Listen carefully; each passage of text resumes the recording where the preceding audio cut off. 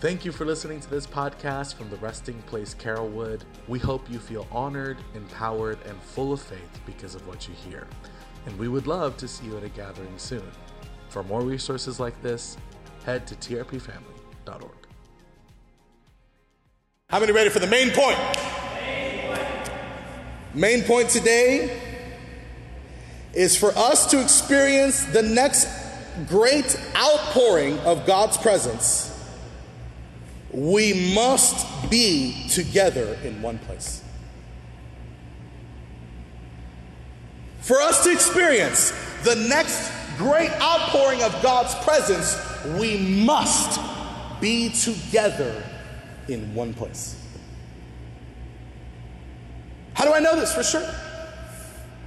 Well, if you read in the book of Acts, chapter 2, verses 1 through 4, when the day of Pentecost had come, they were all together in one place.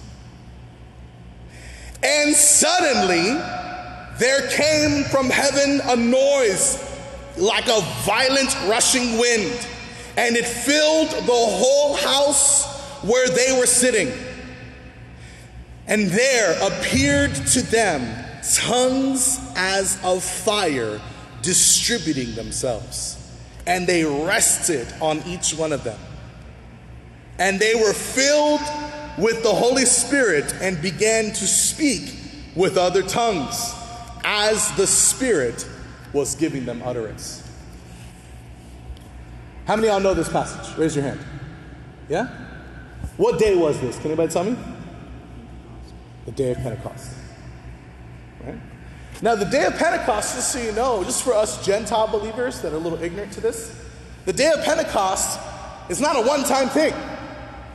Okay? I thought most of my Christian life that the day of Pentecost just happened that one time. I actually thought that it was just like this big, huge outpouring, and it just so happened to be that they called it the day of Pentecost. But that's actually not the case. The day of Pentecost happens how many times? It's annual. Right? So now you have a bunch of Jewish followers of Jesus doing the regular gathering. They're doing the mundane gathering of getting together like every year we have before and getting together for Pentecost. Except this time, when they were all together praying, suddenly the violent rushing wind came out. And suddenly the outpouring of the presence of God hit them. This passage implies that the church unity is a prerequisite for outpouring. I'm going to tell you something right now. Okay? I'm going to be very honest. I feel like it's been a long time since I've seen a genuine outpouring on a people of God. In fact, I feel like it's been too long.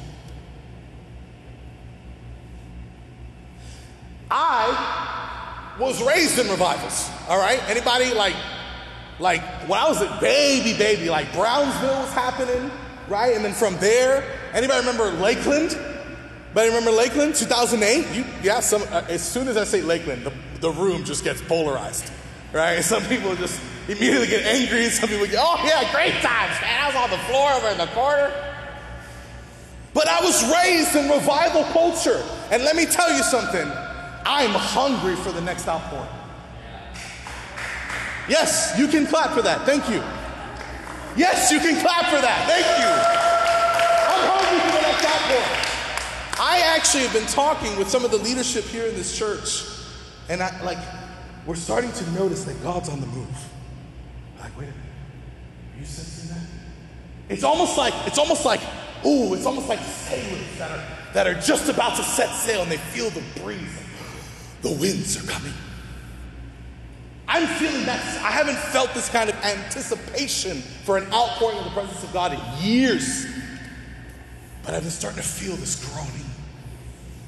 I've been starting to feel this thing that wait a minute, our city is dry and needs refreshing, and our God is ready to pour out.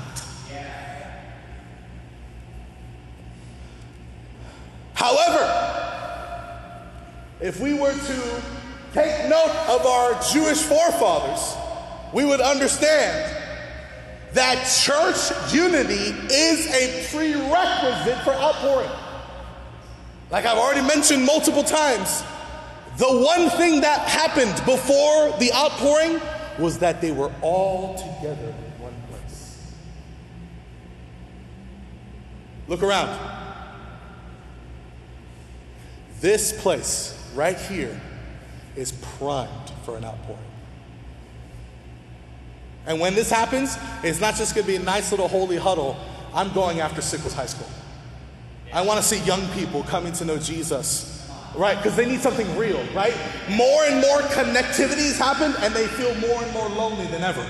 Yeah? More and more options are happening, yet they feel more lost. What we need is the outpouring of the presence of God to mark a generation again. That's what we need. And I'm actually believing, I'm like, God, you gave us this big building and there's like 30 of us. What's that about? You want to know why? Because this, by the way, look around. Look around. We have an echo problem for a reason, y'all.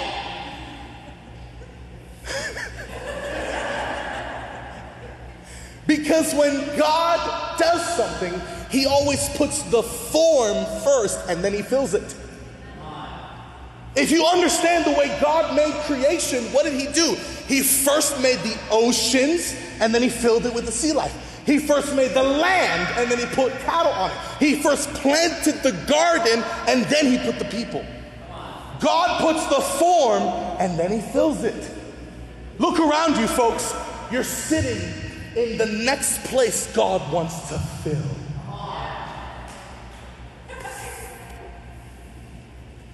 Are you feeling it? I'm like.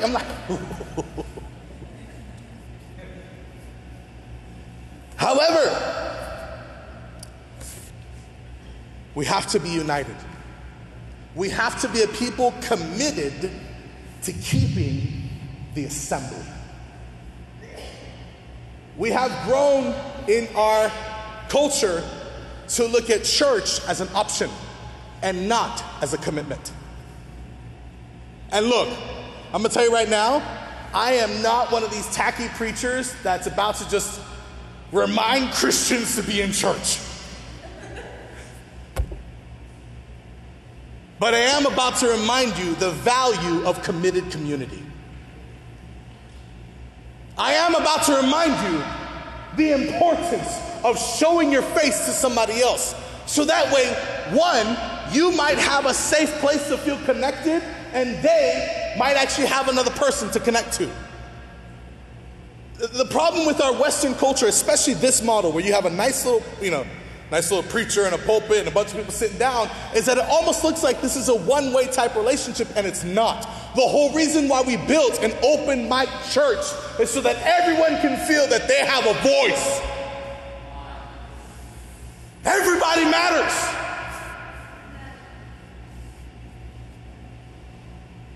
Could you imagine? Let's rewind the clock. If you just thought, if you were just casual about your commitment to hanging out with the Jewish believers of the first century, and it's Pentecost again. You know what? I'm going to stay home this time and get some me time.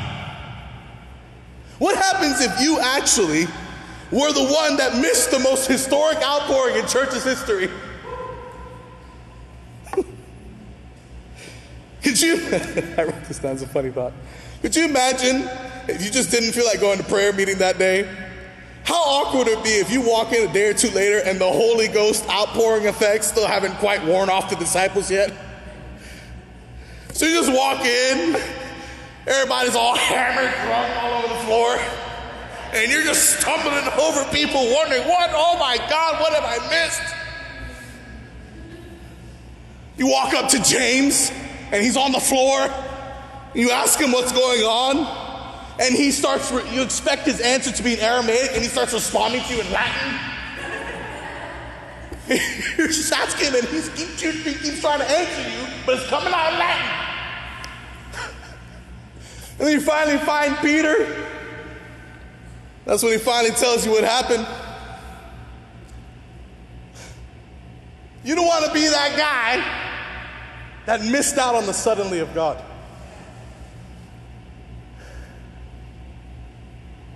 That's why we have to be committed to the assembly. Now look, know this, church. I genuinely support people taking out time for themselves to rest. And yes, this even applies to taking occasional breaks from church to avoid burnout. Can I get an amen? You're hearing it from the pastor. I'm good with you taking occasional breaks, even from church on a Sunday morning, to go golfing, to go spend time with a friend. That's okay. I'm good with it. However, mark my words. Today, September 17, 2023, God has a specific, I already shared this, so I'm just sharing it again. God has a specific and unique outpouring of His Spirit coming to TRP Carrollwood. I don't know when, I don't know how, but I know that a fresh outpouring will come suddenly. And my encouragement to you all is to keep gathering together in person, at church, in each other's homes, at restaurants, in parks, wherever.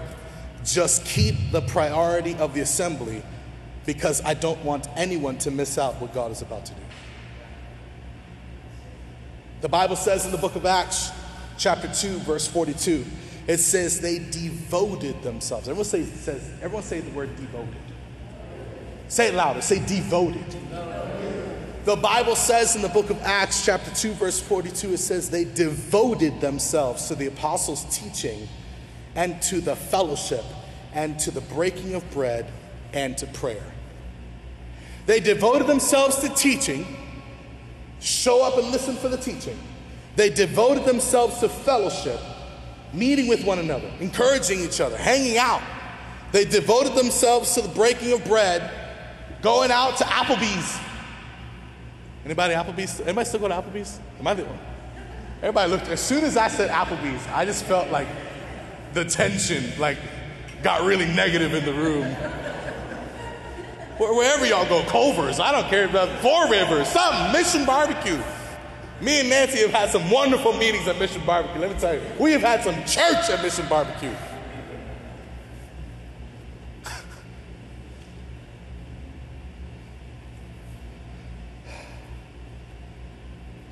It says in the book of Hebrews, chapter 10, verse 25, and this is the key passage today. Let us not neglect our meeting together. Let us not neglect our meeting together as some people do, but encourage one another, especially now that the day of His return is drawing near. It's so funny how Paul is addressing church attendance in relation to the end times. I think that's not by mistake. You want to know why? Because I'm the kind of person, I've shared this before, when I was first understanding the kind of shakings that are coming in the end times, when I was first learning about what we might actually sit through as a church throughout the tribulations, this, that, and the other, when I was first learning about, man, if the mark of the beast is real and there is no ability for people to buy or sell things, and those who are the followers of Jesus don't take the mark, what are we going to do? When I first started learning about some of the tremblings coming, listen, I was the kind of, I immediately became one of these Christian doomsday preppers. Anybody? Anybody? Yeah. I have food in my house right now, dry food, to last a family for a year. And yes, you can all come and have some. We'll eat through it in a week, you know? But I started preparing. And then I finally felt in my heart, I'm like, there is no real preparing for this. Not in the physical. The only way for me to properly prepare is to build my faith and to build my fellowship.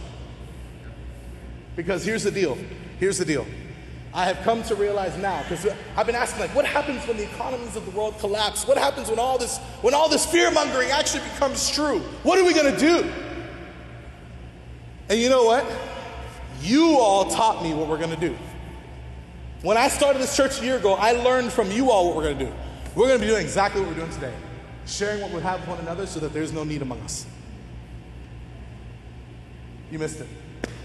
I need to say it again because you didn't catch it.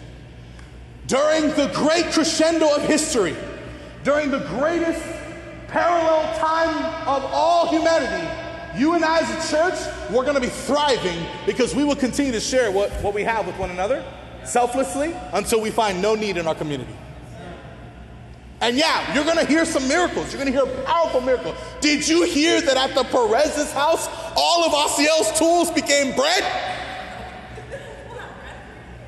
So Asiel's over here like celebrating that there's bread, but super upset that all his tools are gone. But we will walk in great power to the degree that we walk in generosity.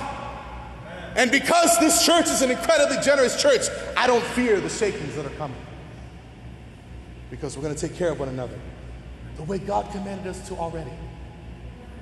We don't need any extra weapons of warfare. The ones we have already are enough. They're enough to sustain us in this age and in the age to come.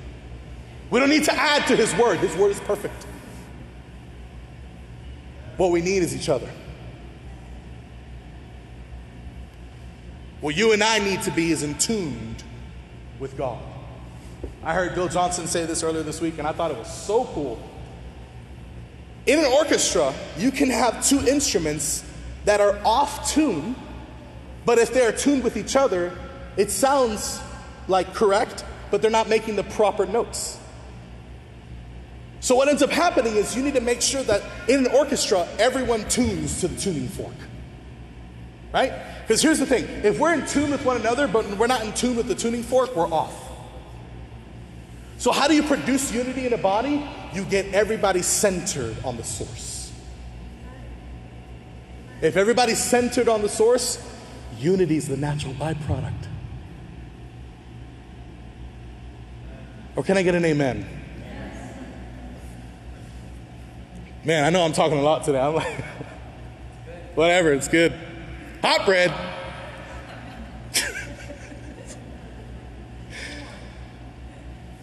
Hebrews, I'll read it again. Hebrews 10:25. So let us not neglect our meeting together as some do, but encourage one another, especially now that the day of His return is drawing near. So why? Everybody say why. Why? Say it louder, Phil. Say why. Why. So why do some people neglect the gathering of the brethren? I've got two main reasons for you. One of them, I wrote down notes. The other ones, I did not. Because the other one, I really just want to share straight from my heart. You ready for the two reasons why I think people neglect the gathering of the brethren? Yes. Of course, these are not the only two, but these are the two that I highlight for today. The first of the two reasons that I think people neglect the gathering of the brethren is because of shallow Christianity.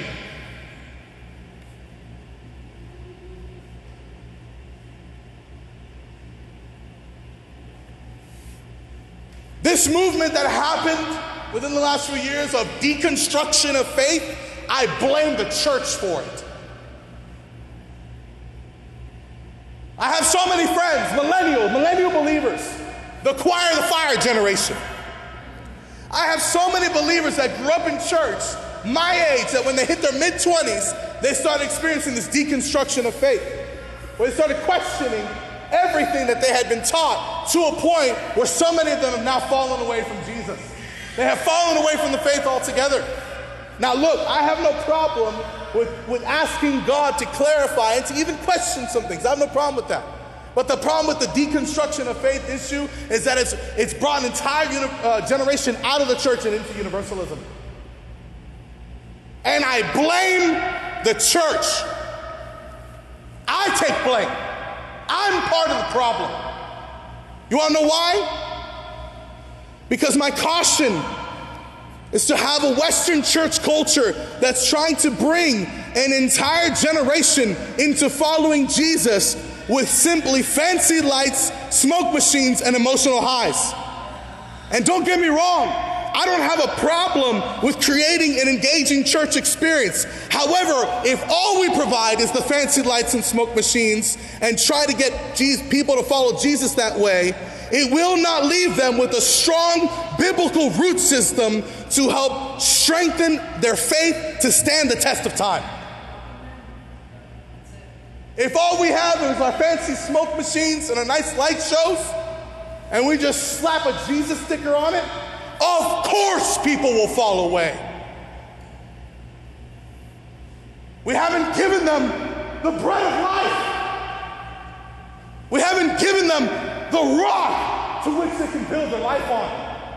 Of course, though, that nice fancy production, it's wood, hay, and stubble. And when the fires come, it gets burned up. That's why I am so adamant that this church must be a church that is obsessed with the Word of God. We must be obsessed with the Word of God. It must be, we must be desperate like air, like water. Without it, we are lost, hopelessly lost. Jesus plus nothing equals everything.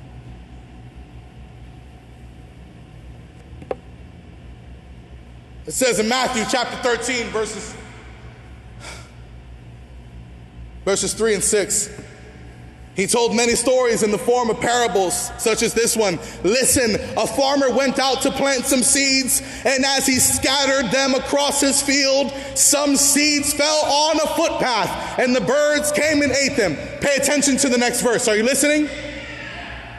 Other seeds fell on shallow soil with underlying rock. The seeds sprouted quickly because the soil was shallow, but the plants soon wilted under the hot sun. Since they didn't have deep roots, they died. We're seeing a mass of people forsaking the gathering of the brethren because we produced soil too shallow.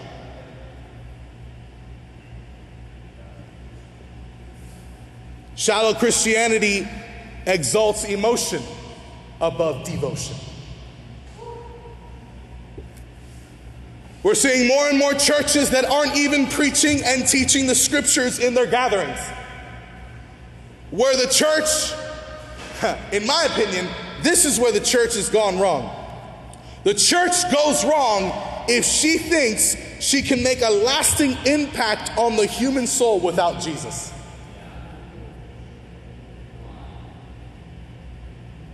Yeah, you guys, I don't think you're getting this. I don't think you're seeing what I'm seeing. I don't even think you're like, dare I say, I don't even know you're appreciating this enough. I appreciate it. Thank you, Chris.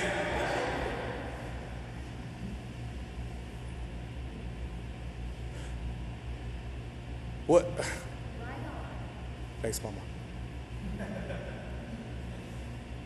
How dare we think we can do better than Jesus? I'm just going to come out and say it. I can have a multi-million-dollar marketing fund and a multi-million-dollar church production. Hallelujah. However, I will say this now and I will say this always. We can never do better than Jesus.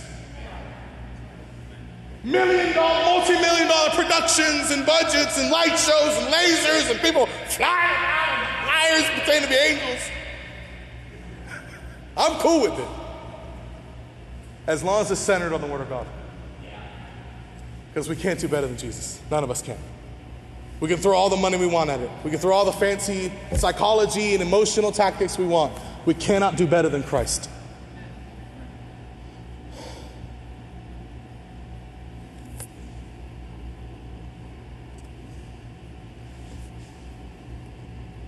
He is what people need.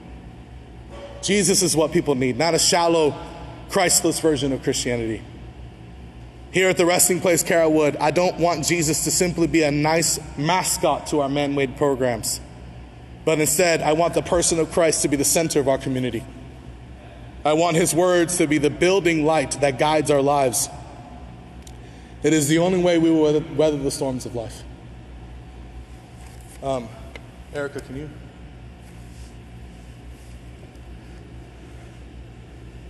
It says in the book of Matthew, chapter 7. I'm just going to say this right now. If you're ever wondering, like, if you ever feel like you're lost, or if you ever kind of like need to be regrounded or recentered, just open up the book of Matthew and read the Sermon on the Mount. Read Matthew chapter 5, 6, and 7. It's what many have coined the constitution of the kingdom. You know? So if you're ever feeling like you just need to be grounded again, just open up Matthew. And keep reading until God touches your heart. So in Matthew chapter 7, verses 24 to 27, this is the passage of wise and foolish builders. Therefore, everyone who hears these words of mine and puts them into practice is like a wise man who built his house on the rock. When the rain came down and the streams rose and the winds blew and beat against that house, it did not fall, because it had its foundation on the rock. But everyone who hears these words of mine and does not put them into practice is like a foolish man who built his house on sand. The rain came down, the streams rose, and the winds blew and beat against that house, and it fell with a great crash. Let me tell you something. You are going to have storms in this life. Any pastor or preacher that has told you otherwise has lied to you. You are going to have storms in this life. The difference is, will your house stand or will it crash? That's the only difference. And the only way to make our home stand when the storms come is to build our life on His Word. On Christ, this solid rock I stand. All other ground is sinking sand.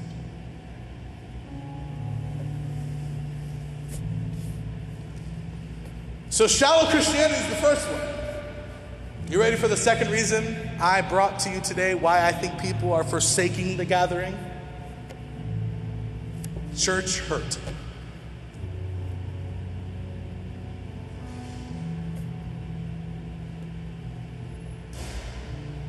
How many of you have been in church longer than 5 years? Anybody?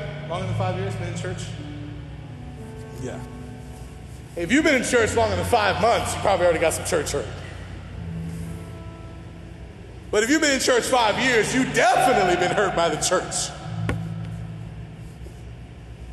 And let me tell you something. I promise you that if you stay in church, you're probably going to get hurt some more. Because unfortunately, church is full of humans in it. It's full of humans. And humans make mistakes. Humans can be selfish. Humans can be greedy. But let me tell you something. I want all eyes on me. I want all eyes on me right now. I stand as a pastor of this church and a representative of the entire church. And I'm looking at you and I'm saying, I'm sorry.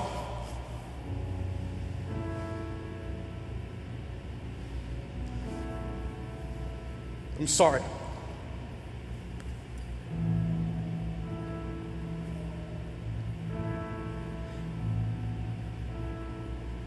I don't know why God set up the church the way He did, but it's the only church we got.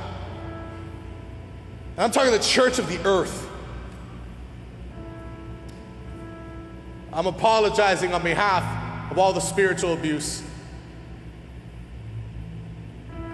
I stand responsible, speaking on behalf of the church. I'm sorry that we passed over you. I'm sorry that we couldn't recognize your giftings when we had the chance.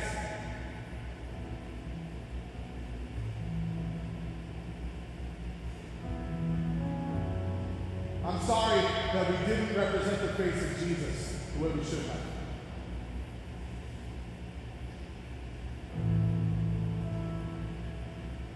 And now I ask you to consider forgiving your church hurt. I ask you, by the power of the Holy Spirit, to put the past behind. To open up a brand new clean slate in your relationship with Jesus and His church. Because guess what? The church is going to exist forever. And you part of it. I ask that you come together that you give this thing a real shot.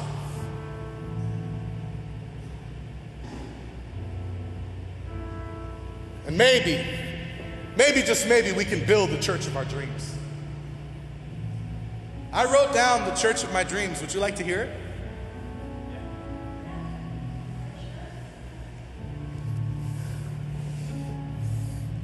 I don't want to be a part of a church where my absence would go unnoticed and yet worse, unmissed.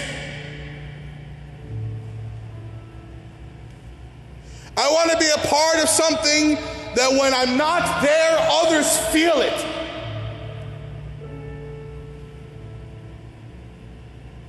Because if that's not the case, then I'm ultimately part of a church that doesn't really need me. I want to go somewhere that I feel like I belong the moment I walk in. I want to go to a church where people know my name, they know what I do, where they are aware of my struggles, and they are also aware of my personal victories. I want to be part of a church family where people know my world and I know theirs. I want to be a contributor to a church family where people can feel safe to come to me and share secret difficulties and ask me for advice, and where I can do the same. I want to be a part of a church where we can celebrate the promotions at work, relational breakthroughs, where we can celebrate personal growth milestones, where we can cheer on each other's hobbies and weekend projects, where we can celebrate the development milestones of our kids, from when they lose their first tooth to when they graduate high school and so on. Where our children can play together and cross-pollinate their different cultures and backgrounds to a point where our children build lifelong connections with one another. I want to be a part of a praying, prophetic, supernaturally charged church.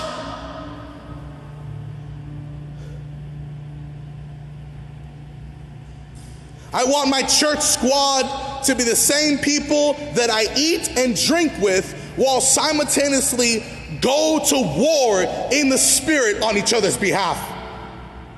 The kind of praying church where Satan and all of his demons simply cannot find a single inch to infiltrate our lives. I want to be a part of a church that's a safe place to confess my sins, but not a place that encourages me to be comfortable in them. I want to be a part of a community that fiercely encourages one another to pursue righteousness and holiness, and yet gentle with one another if and when we fail. I want to be part of an open mic community where everyone has a voice, where we exist in an ecosystem of encouragement, where we're not naive to think that all the things that God wants to say to his church comes through just one pastor. I want a church that believes in signs and wonders and miracles, that these are tools to share the love of Jesus with people and not used for spiritual ego or for justification of leadership insecurity.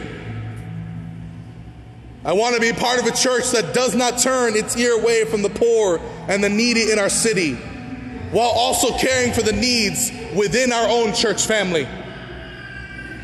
I want to be part of a church community that passionately seeks the face of God and declares Jesus as its magnificent obsession. I want to be part of a church where I can love and be loved. I want to be part of a church that feels like home. Thank you for listening to this podcast from the Resting Place Carrollwood. We hope you feel honored, empowered, and full of faith because of what you hear. And we would love to see you at a gathering soon. For more resources like this, head to trpfamily.org.